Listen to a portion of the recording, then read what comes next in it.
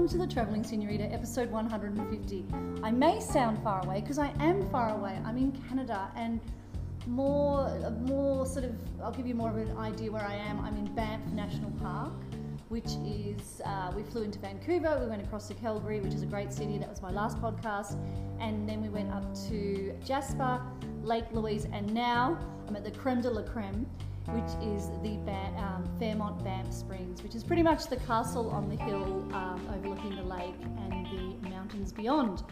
I've been searching for a chef while I'm in Canada, and I've had some close calls, and then for some reason I just kept waiting until I got to Banff, and I found the chef last night. Thanks to, I'll do a shout out here to Claire in marketing and PR for Fairmont. She gave me this gentleman's story, and I thought, okay, this is somebody we want to talk to because he is Canadian. He also is very familiar with the Fairmont brand. My stories at the moment are 4 Fairmonts I've been reviewing. So let's get started with Executive Chef Atticus Garant. Hello. Hello, how are you? Good, my friend. Yeah. I had some close calls with chefs, and they were Latino, and they were like English, and then I thought, it's a bit like the wine. It's like, I want to drink Canadian wine. Yeah, there I you want go. to talk to a Canadian chef. There you so go. Yep. Atticus Garant sounds exotic. It sounds like you're from Europe, really. Bit of cultural mix there, yeah, for sure. Tell me about, for those out there that don't know the French-Canadian connection, or how big your country is, second biggest country in the world. Yep. Can you just paint a bit of a Canadian picture for us? Yeah, absolutely. So, I mean, the majority of our population is within within 100 miles from the border, right? The majority of us all live south, but I mean, we stretch all the way from the North Antarctica all the way down to, well, the border of the United States and Canada. East to west, both seas. I mean, it's as wide as the U.S. is, plus. It's as taller, if not taller than the U.S. and I think part of Mexico as well. It's about the same size. But population-wise, we're talking, how many people? Less than California. So we're like 32, right. 34 million, so and California is 36. So correlation with Australia and Canada. Yeah, that's... we often, what do you think? Yeah, we have a lot of land. Yeah, tons of land. Not so many people, which is great. The next town over is a bit of a drive, and you have a little bit more room to stretch your legs and stretch your arms, and it's nice. Some of our cities in Toronto, Vancouver, Calgary, they do feel a little tight as they are, but for the most part, it's well spread out. Yeah, right. And so, where did you grow up? Yeah, great question. So I was born in Whitehorse, which is in the Yukon, which is right next door to Alaska. So far up in the Great White North there, yeah. Lots of questions often if we grew up in igloos. No, we didn't. We grew up in a home. Was it cold though? Yeah, extremely cold. Yeah, minus 60, 65 degrees Celsius in the winter. You're used to. So what would you get up to as a young boy? What's your thing? Yeah, no, I mean outdoors and things like that. I was quite young. We moved to the interior of British Columbia, which is our province on the west coast, right next to the Pacific Ocean. Mm-hmm. Grew up in the interior. Again, lots of outdoors. 4 full seasons, and really cold in the winter, beautiful summers, trees and lakes. And then when I was about 6-7 years old, we moved to Vancouver, British Columbia, and started my schooling there, and gradually worked into the industry. So what do you think it is that made you become a chef? Because usually, and I said this to you before, I don't think I've had plenty of chefs on this podcast, and not one of them hasn't drawn a correlation from when they were a little person and what they were inspired by. So what is it for you? Yeah, well, I think since I was able to eat, I've always had this huge appetite. And as you look back at it, I didn't really know how this came about. And my father, world traveler, would always come home with stories and, interesting tales of what he ate. And so it probably started there. If I was to make a direct correlation, it was just in awe of how interesting my dad's palate was. It wasn't the North American diet. It was ethnic and diverse. Not everybody has a dad that does that. Exactly. Yeah. So that was beneficial. And then as I got older, I had these fond memories of going to my grandmother's house, and my father's side's French Canadian. And I remember going in as a kid, and Grandma would always have this meat pie in her fridge. Years later, I learned that was tourtière, right, which is Canadian, Quebec, or classic Canadian Quebecois item. And so I would be eating tortilla out of the fridge with like Heinz ketchup, which probably made Grandma super pissed. But I loved it, and so. But you probably loved that you knew she baked it. Yeah, exactly. She made it. She always had all these goodies, and then as I got into culinary school, I learned that my grandmother actually used to teach French Canadian culinary school back in the 70s. So And is that as precise as like Le Cordon Bleu, like the French school? Is French Canadian similar in that sense of cooking and really learning the finer skills of chefing? Yeah, I mean, I think she was more along the lines of teaching that maybe side of the schooling, where the school that she was teaching was probably North American, you know, cuisine in general, with French roots. But her being... That's a mix, isn't it? Yeah. Because I'm trying to get my head around, having been here for a week, American food and Canadian food. Yeah. Like, so I'm trying to get my head around that, right? So I know that you have like things like apple pie and mousse and blah blah blah. But I'm just still seeing, like, is there a grande sort of chip effect? Is there, you know, is it fried? Like, I'm so interested on your take on what Canadian food is. Yeah, that's another really interesting question. I think if you were to really boil down Canadian food, it's probably that cabin food, right? Well, that's a good description. Is that what you learnt at the culinary school? Like, no, definitely not. Like, we would learn classical French technique, and then apply it to, you know, stews and gravies and braises and exactly, and cold food. But you definitely learn the classic French technique in schooling. Canadian food, I would say, the roots of Canadian food are you know, respect to the Indigenous, you know, side of things here in Canada, but then really that cabin food, the potted meat warmed up over the wood stove. That's, if I close my eyes and thought about Canadian food, it'd be that and poutine, and I think it would be a, you know, healthy for those intersection. Out there that don't know what poutine is, describe, because my son was trying to tell me the other day, and he didn't sell it very well. So please tell me what it is. Well, it traditionally is French fries, beef gravy, and fresh cheese curd. Wow. You'd fry the fries and you'd put the cheese curd on and you'd ladle the gravy over top, and you'd have this just beautiful marriage of the best things in the world, depending on where you're from. And I haven't had it since I'm here. I have to have it before I leave. Have you done a twist on a poutine though? I mean, there's a lot of twists out there. Okay. The true Canadian poutine comes from Quebec. And really, if you're going to have the experience, it's from a chef from that area that's come over to the West, or, you know, in Midwest or whatever it is. But as a young kid, my grandmother lived in Ontario, close to the Ontario-Quebec border. And so we had all these chip wagons, and they're, you know, it's lake country, so how good is that? incredible, right? Bring back the chip wagons. Yeah, bring back these chip wagons didn't even have tires, so they were just, you know, old buses decommissioned on the side of a road, and they would line up banks of deep fryers, and the way. Dude, that's better than a kebab at 2 a.m. Man, we need kebabs at 2 a.m. are pretty fantastic. But like, chip trucks. Yeah, exactly.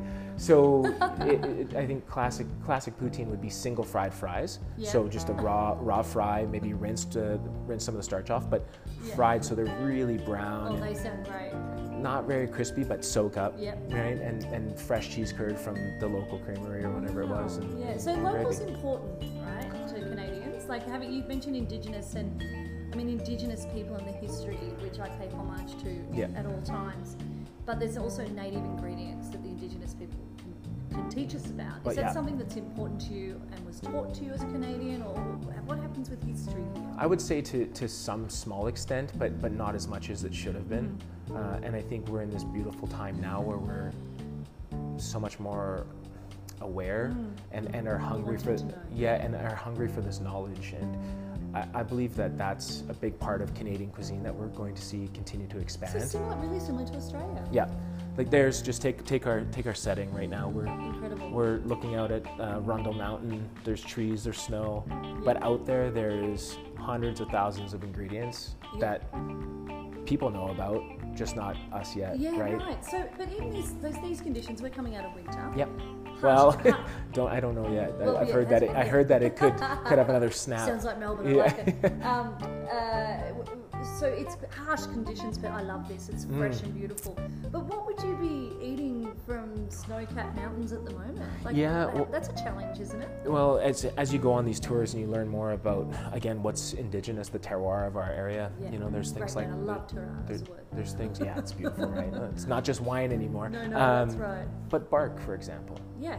There's healing you know, healing attributes in bark, but there's also used as teas and ailments and things like that. So I'm not going to say that that's the only thing you could find out there right now, but bark is an incredible thing that we don't think about. Who teaches you? How do you know? Well, that's the thing, is we need better resources of who to find out from and who to learn from. But we went with a tour guide whose family is, you know, dates back quite a long time, many generations, and you know, they're from the land here, and they took us on this incredible walk, and we went and learned more about rose hip and about barks, and you know, how certain trees talk to each other and actually create this incredible this incredible power, an ecosystem. Exactly. And so, you know, we just learned about all these little things, and we're only a few months, weeks away from just all the little shoots and tips and stuff starting to use a shed. So I've jumped you please. to Banff Springs, but I missed this bit in Vancouver. Yep. So most chefs I speak to, they do their training, they go and work in all over the world. Yep. And then they usually come back home with a whole lot of knowledge. Yep. What was it for you? What did you do? Yeah, great. So my hobby is cooking and fishing. So out of culinary school, pre-culinary school, I got involved with my first fine dining restaurant, and I was hooked. That was it. Fine dining for you? Yeah, right away. Well, I had been cooking. That's all I've done. I started cooking when I was 14, 15, and I've never not cooked. Yeah. So up until that point, it was, you know, more mom and pop diners, and you know, maybe a chain restaurant here or there, and small stuff like that. And then going into culinary school, I did my co-op at a fine dining restaurant in Vancouver. It was called Five Sales at the time. And the chef, Ernst Dorfler, this incredible man who was so technical, and it was it was awakening to see, it's, you know, not just burgers and fries, it's you know, incredible cuisine that takes a ton of time, and peeled vegetables. So it becomes a craft. It's your art. Yeah. When I look at fine dining, I look at you guys like sculptors, because you know, fine dining is seriously like not just the cooking and the foraging, the cooking, it's the presentation, it's the finesse. Yeah. That's like a painting. Yeah, very much so. And as a young cook, you don't see the painting yet. You know, you have no idea how the artist even, you're just face down, watching and learning and pushing as hard as you can. It's a hardcore environment. Yeah, I mean, I peeled baby vegetables for my first 3 months as commis. Yeah. And you know, I got all the salt ready on the stations for the chefs, and made sure all the lemon wedges were done. You know, all that kind of stuff was ready for service. Little visitor. That's okay. That's okay. Yeah. So it was after that it really had sunk my teeth in, and it was time to really push. And following culinary school, I had an amazing opportunity to join DB Bistro, Danielle Ballou. Yeah. They moved to Vancouver, and they opened up a restaurant in Vancouver, and was on that opening team with a star-studded lineup of incredible cooks and chefs, and a lot of those chefs are still close friends today. And was it a big like rock star back then as well? Danielle? Yeah. Was it kind of like rock stars? Yeah. What year are we talking? That would have been 2008. 2008. Right. We've got a tour going on at the moment. Yeah. That's okay. We've got background hotel noise, which brings me into my next segue. Yeah, perfect. You've been in hotels for a long time. So we were talking about like really independent restaurants per se in Vancouver, funky stuff, really raising the bar. Yep.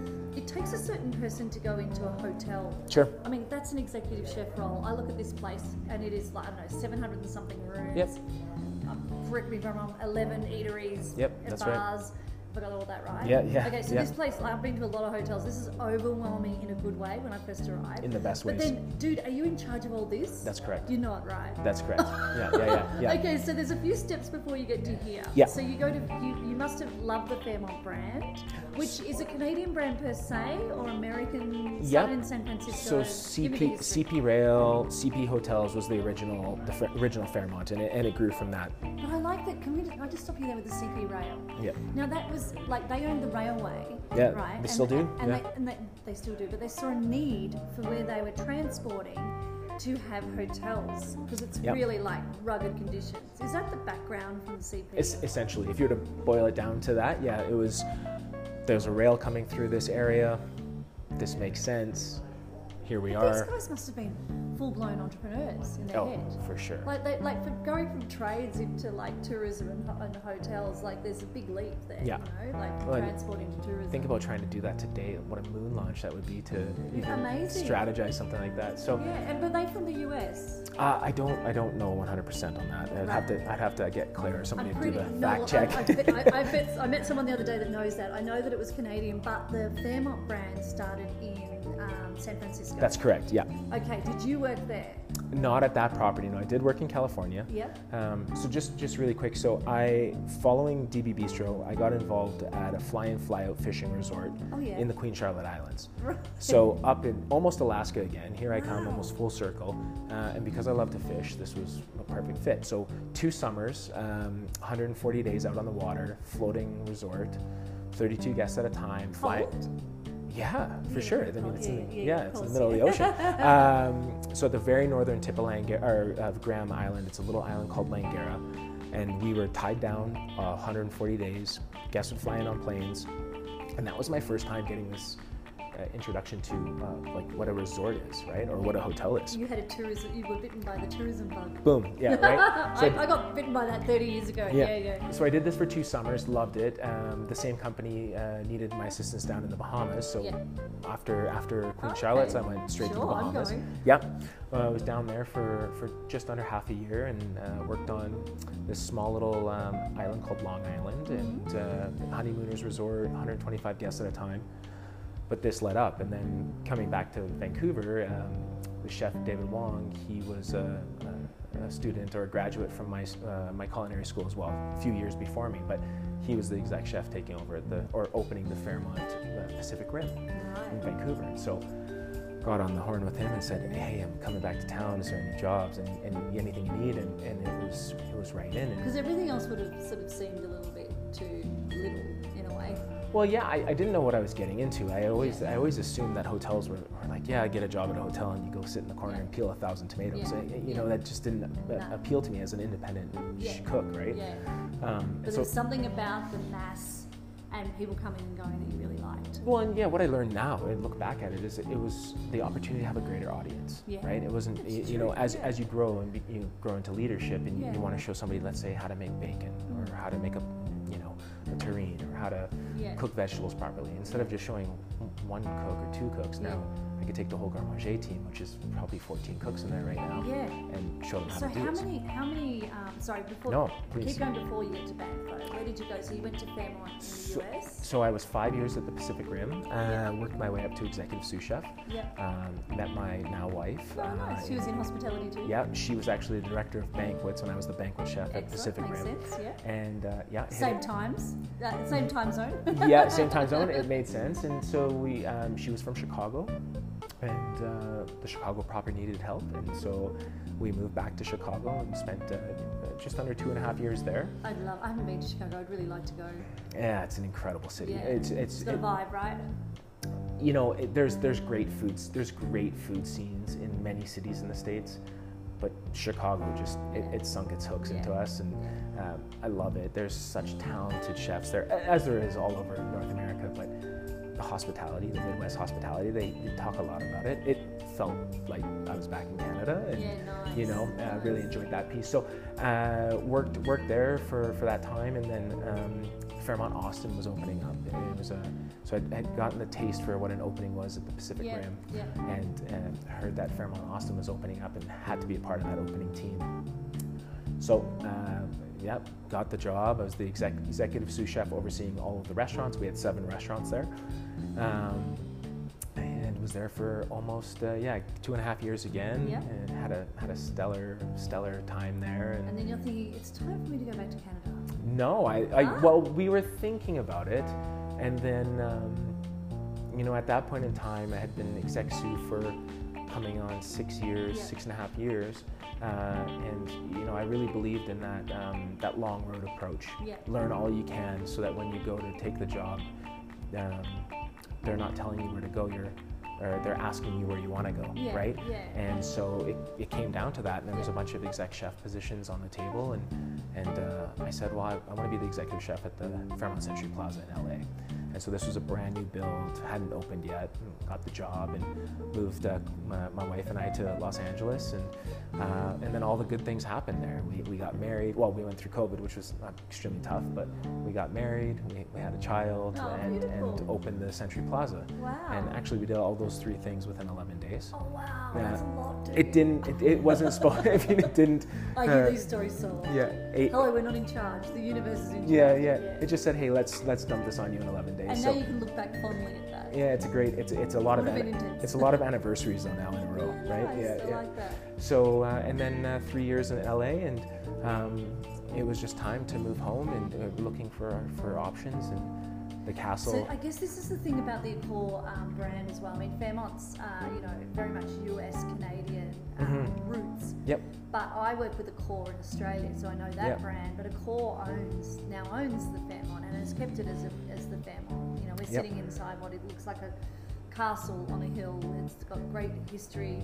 It's really beautiful, you know. It's like an incredible building here. So now it's owned by Accor. I mean, that just opens up a plethora of other hotels around the world. Yeah, it's amazing. 5,000. Yeah. But for you, choosing Fairmont as your brand, who you want to align with, what does it mean to you to arrive in Banff Springs? Have you arrived home? What does it feel like? Yeah. Crossing the border and just getting back into Canada alone was a huge piece of it. 7 years is a long time to be away from your culture, what you know, right?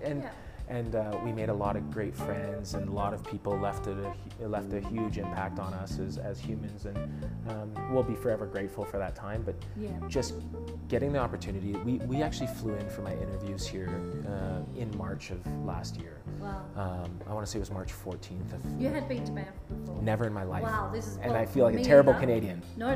Well, yes, you're more terrible than me. But I'd never seen this before, and I mean, you know what my husband described it as yesterday? We were driving from Jasper back and reverse. He said it's like driving into a screensaver. Oh. Like, that's exactly what it feels like. And then as we were driving back, because I was getting long hours, I'm like, man, can we change the screensaver? Like, because it's just so beautiful and endless and vast. It's intense. It doesn't stop. It does not stop. Yeah. We landed in Calgary, as you did. Yeah, I like Calgary. Yeah, it's beautiful. There's some food scene going on there. Yeah, there is. Yeah. Barbarella. Yeah. Major Tom. Yeah, I dug a little deep on some food scene there. There's some great stuff happening, and there has been, and it's been brewing. You know, I even remember back when I was not out there flashing it around. Just we got great food. Subtle, but Come and spend time with us. Yeah. But we drove. You know, it's quite flat as you come through Cochrane there, and the Rockies feel like they're so far away. Yeah. But then all of a sudden you're there, and they're just like, here's the wall. But they're always in every viewpoint. We're sitting here. Yeah. There's the Rockies. There's the Rockies. So we've been here now for we moved here just in May last year. In Banff? Yeah, we live here in Banff. And funny enough, I mean, we stare at these mountains every day. I called my mom yesterday because I just wanted to tell her how beautiful it was. I'm just looking at the same mountain I've looked at, right? But it's And so I guess with that, you found this castle on the hill. You've got how many staff underneath you?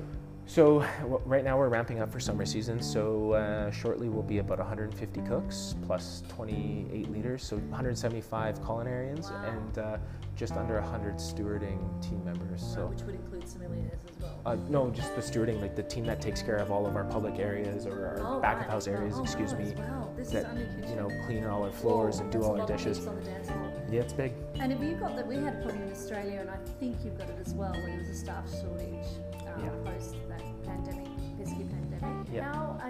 Okay, well here's a good question for you. How do you find and retain and educate the chefs that are coming through? What's your philosophy on that? Yeah, it's changed so much in just 3 years. Yeah. Right. In amount of applications are down, as they probably are going to continue to be, and they have been for these 3 years. We have an incredible team that helps us with this. So we have a kitchen manager who's just solely in charge of hiring. Yeah. That's all she does. She does recruitment. I mean, this would be a lucrative spot to be, though. People would be wanting to be in Yeah. there. I mean, it's one of two people. People like being remote and being out there, and other people don't. So it is a challenge. But I think the big challenge that everyone says is finding skilled people. Yeah. And we're taking a different philosophy, right? Our two focuses here on property is people and food, and that's it. And with the people side, our duty as chefs is to build, right? To create succession, development, and growth. So, you know, years ago it used to be, well, you hire for talent. Now it's you hire for heart, and you hire to find, right? Well, that's where you're going to get your commitment, your sustainability. Yep. You know, not just like flying through all the time to the next best thing. Yep. So we've actually opened up our like cross-departmental transfers. So some of our great success stories are people who come in as a dishwasher. Yeah. And they work as 3 months as a dishwasher, and they come in and now they're working in the butcher shop, or they're working in the garde kitchen, or on the line somewhere. So these are, you know, we have to continue to stay people focused and development. And I love that. You know, it's my podcast is People to Place. Yeah, You've just there you said go. People to Food. Yeah. Now you have to go. You've got a lot going on, man. But let's talk about food. What food Sure. do you like, Atticus? Well, yeah, it's a loaded question. Or what do you like to cook? Yeah. In this, let's bring it back to here, Sure. Banff Springs. What do you like to do here? So that was the greatest excitement about this operation is you read it, 11 kitchens, 11 restaurants, but you don't understand how big of a sandbox that is for a chef, right? Like I have the biggest sandbox I've ever had in my entire career. Right. You know, I want to go dabble in Italian food today. I'm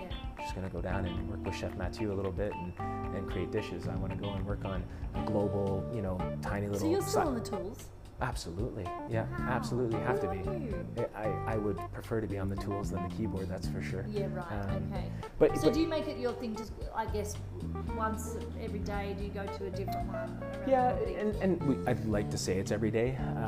Heavily involved with menu development and menus. I believe in this, trust and inspire, right? I want the chefs to take it and create what they want to do, but also know that we're going to have this discussion on how to take it from good to great. And that's so for the Italian, for example, because you've got a really good name in that one. Yeah, just talk to me about the Italian, who the chef is, and how you oversee that. Yeah, so his name is Mathieu Lachapelle, and he's been here at the property for a number of years, and he's come through the ranks, and he was promoted to chef de cuisine, just around summertime last year, towards the end of summer, and he's incredible. He's passionate and dedicated, and Italian food was maybe a little bit more unfamiliar to him, but it's actually been a great challenge, a great obstacle, because it's forcing him to get out there and learn and read and eat. Is it fresh? You make fresh pasta? Absolutely, yep. Yeah. Yep. So currently right now we're doing a lot of like semolina-based extruded pastas. Nice. But all of the sauces and stews and everything are all made here.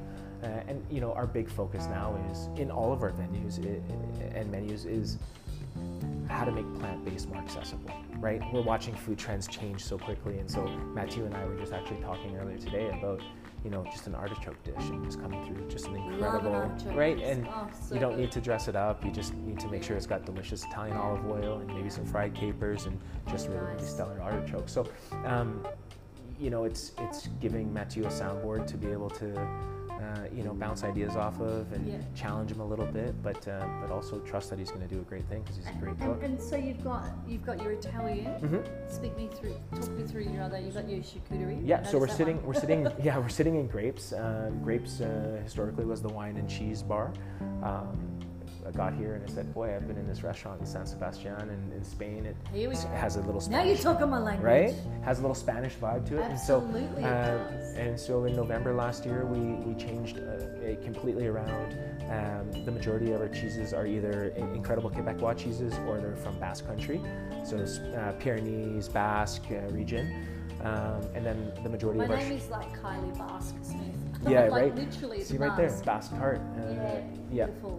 This is why we were meeting in here. Yeah, exactly. It was destined. It leads itself, doesn't it? Kismet. And so then we added an Iberico program. Yep. So we have 4 different varieties of Iberico, a lot of Iberico chorizo and different salamis, and trying to just simplify it. Less compotes and things like that, and just doing great olive oil and beautiful Queen Spanish olives.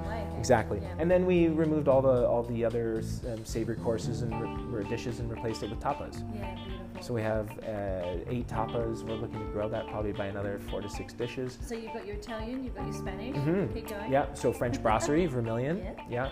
1888 is our chop house, our steakhouse, but definitely leading further into a modern contemporary chop house, more composed. Still have some great protein a la carte. I feel like that's kind of got your signature on it, that one, isn't it? Yeah. It's your training. It's gonna be great. I mean, it is great right now, but it's gonna be like silver to gold. When we want to get there. So we have that. We have the Grab and Go Cafe, which we're working that into maybe a little bit more of a Mediterranean plant-based offering, but it's 1,000 covers a day in the summer. Like it's cruising. And then just below us here we have the Rundle Bar. Rundle's our main hotel bar, or the main bar of the resort. And it's very smaller plates, shareables. During lunchtime we have handhelds like sandwiches and soup and stuff, but it's more globally inspired. A little bit of Asian flair, a little bit of Indian flair, a little bit of Mediterranean, but just in our own way. Not, I wouldn't say fusion by any way, but taking yuzu and putting that into a dish and making that, And then down the hill we have... okay, this is my favourite. Yeah, the Walled House. No, this is really bad that it's my favourite, because I haven't been to the Italian, but I'm going tonight, so Excellent. I might have to put a new side favorite. note on the end here. I'm telling Claire this morning about this. So we'd come in from Jasper, dropped our son off he works at Lake Louise. That's Fairmont, and then we came in here kind of late last night, and after a long drive, we just wanted to go to the pub. And so the staff we're like, what? And like, this place is like full on. You got to find your feet, right? Yeah, absolutely. And we walked down the hill and we were like, we found this like schnitzel pub, we would describe it in Australia. Yeah. And it had like bangin' schnitzel, bangin' like beer, and bangin' strudel. Yeah. With a pool table and some like what more do you want, country right? tunes, and a dude called Joe, who's the nicest guy ever. Behind Did the you bar. try Joe's Bitters? No, I had Joe makes bitters. Yeah, I had his ginger beer. There you go. But that whole thing just ticks so many boxes. But how great to be in like an opulent hotel, because it is, and then be able to walk down and do that. What's the deal behind the Dina Schnitzel house? So that, what's it called? The Walled House. The Walled House. Yeah. So all of our properties in the mountain region have a Swiss Alps style fondue restaurant. So that's our fondue and schnitzel house. The Walled House was actually the original golf clubhouse. Yeah, great. And so tee box number 1 was right there by the clubhouse. That's all turned around now. But on the upper part we have Swiss, German, fondue. dinner fondue, and then downstairs a little bit more pub atmosphere, as you saw, big steins and dust boot and schnitzel, and So this hotel's really a global eatery. Like Exactly. There's so much going on in this one hotel. We can't forget about the beautiful town, because I walked down there today. And Town's obviously incredible. You would be all about the economic development behind that. But there's something about this chateau or the castle on the hill that just draws you in.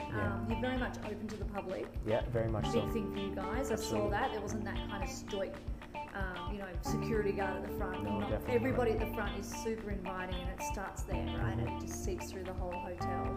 So what do you think for you, because you've been in the hot seat for over a year or so? No, not just coming up, 9 months now. Yeah, Right. You've done a lot already. Yeah, lots. And you strike me as someone that's going to continue to grow. Yeah, we're not going to stop. Into this. What does the future look like for Banff Springs? I think it's going back to those two things, just people and food. We're going to continue to focus and develop our new colleagues and our new talent, and we're just going to continue to stay up on food. And the beautiful part about this is, you do the Italian menu, and now you got to go back and do the French brasserie menu. So you're not getting bored. No, there's always, and that's why I said the sandbox. There's always something to do. That's great. I think our biggest opportunity is just continuing to challenge status quo, right? Things have been done for a long time in this property because it's 100 years old. Yeah. So looking at things objectively and instead of ruling out, well, we're in the Rockies, it's hard to get this product. Well, no, we'll find a way to get the product. 60,000 years they've been doing that. So like native ingredients and sustainability, super important things. I think for anyone in hospitality or tourism to grow into the future, we just saw how fragile it can be. Exactly. So to be sustainable, that comes from people through to the food, and to also pay homage to the indigenous cultures before. Two things that obviously mean a lot to you. Yeah, couldn't agree more. Yeah, right. Well, I'm going to come back and see what this menu does. Yeah, please. We'd love to have you, and And yeah, we just, you know, I think we're all just so excited to. That's something that resonated was we left here. Carla and I left here after the interviews, and we said everyone just loves to be there. Like every interaction we had, whether it was the bartender, or the server, or the bell desk team, everyone just loves to be here. And you know what's interesting? You've got this like dramatic snow-capped mountains that are about to melt. Yep. And turn into majestic lakes where this is apparently off-season, which blows my mind when I'm here for the snow. Oh yeah. And then this all melts and then you get smashed with hundreds of people. I would have thought that the snows in Australia would race to this. Yeah. Oh yeah. No. But in summer it's even busier, isn't it? I had the same perception when I thought about it. I thought, oh my God, winter's going, and December's busy. Yeah. Like, it's extremely, Christmas. yeah. Everyone, it's full. Yeah. But I thought the same. All winter, it's Banff. It's in the mountains. You're going to be crazy busy. Summer's crazy. We'll do like 10 to 12,000 F&B covers on the weekend in the summer. So yeah, it's. God, you've got energy, man. Yeah. Now I always finish my podcast, and I did because you got energy. I didn't tell you. Yeah, perfect. Hopefully I don't have to sing, right? No, I could do that. Yeah. Who and where in the world inspires you? It can be a person and a place, or both. Jeez. Like a place, like where's somewhere that really resonates with you? So I would say, you know, from a person standpoint, from a chef standpoint, I think Rene Redzepi. Yeah, right. Good answer. I think for me personally, what he's done for cooks, our industry, is earth-shattering. You know, I think how objectively they've looked at food and picked it apart and been able to do that. You know, I fortunately got to spend a day in the kitchen at Noma when we were there it was, you know, hands down one of the coolest experiences I've ever had in my career. Wow. But I just think about, for me personally, how impactful, and maybe not just the man, but just the philosophy that he's embarked and passed down to the brigade that's come behind him and the people. And you see his cooks out there in the world today that trained at Noma that are doing incredible things all across the globe. Yeah. I think that as a single person is inspiring to me. The place. Tokyo. I was not expecting that. I was definitely expecting a very, very cold, like, Antarctic vibe or something from you. Yeah, I mean, sure, I could say that, but Tokyo, yeah. Right. I find Tokyo.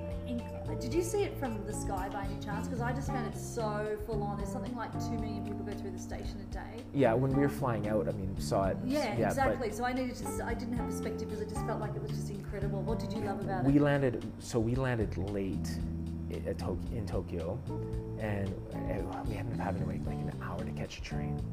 And I think we got to our station in Tokyo probably close to midnight, maybe half past.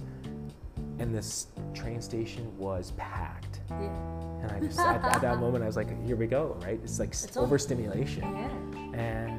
And we spent the next 7 days on foot, touring around, taking the transit. But from a respect and cultural standpoint, there's just it's precision. It's incredible. It's everything that's done. They're super kind. Mm-hmm. They're super open, but they're so precise in everything they do. Not just food, right? I mean, there's no garbage on the ground. There's respect on the sidewalk. I mean, just it blew my mind. Yeah, and then the food top of it was even more mind-blowing. Well, something that you would really relate to when we were skiing down in Huckabah, and I love that you go, firstly you have an onsen for your body, and then you go up the top and you're not eating crap. Like every mountain I've ever been to is just shit food. Yeah. It's just it shouldn't be, but it is. In Japan, it's like, you know, udon and like soba noodles and like have whatever you want that makes your body feel good to go out and ski all day. How smart is that? It's incredible. I mean, even we took the bullet train from Tokyo to edamame. Exactly. We took the bullet train from Tokyo to Osaka. Yeah. And what they're serving on the trains is crazy. And well, you could go and just get all these, bentos. We learned a lot from that. It was incredible. I know. I ate incredible sushi while I was on the bullet train, going hundreds of miles an hour. I'm pretty sure it's in the vending machine. I know that would be out there, but I'm sure it was. I'm sure it was. Yeah. It's no. So I'm eating tonight at the wonderful Italian restaurant. Yeah, Castello. Yeah. What's your dish that you love then? That's a. I mean, you ask all these loaded questions. Like I'm going to be able to just give you one so dish. Loaded, Come on, you're a smart man. Yeah, for sure. I think the polpette, the meatballs are incredible. Oh yeah, great. The tuna crudo is excellent. Oh, It's got some beautiful little touches on there.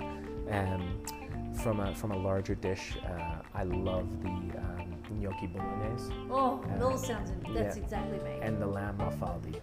Those would be two that I would Man, that's medium. push you towards. Well, yeah, I mean, there's fish there as well. There. You get the tuna; it's not as meaty. Yeah. Well, Atticus, it's been an absolute pleasure getting to know you. You as well. And you're not going anywhere, my friend. Nope, This not for a long time. Feels like it's your home. I love it. Excellent. Yeah. Adios. Thank you.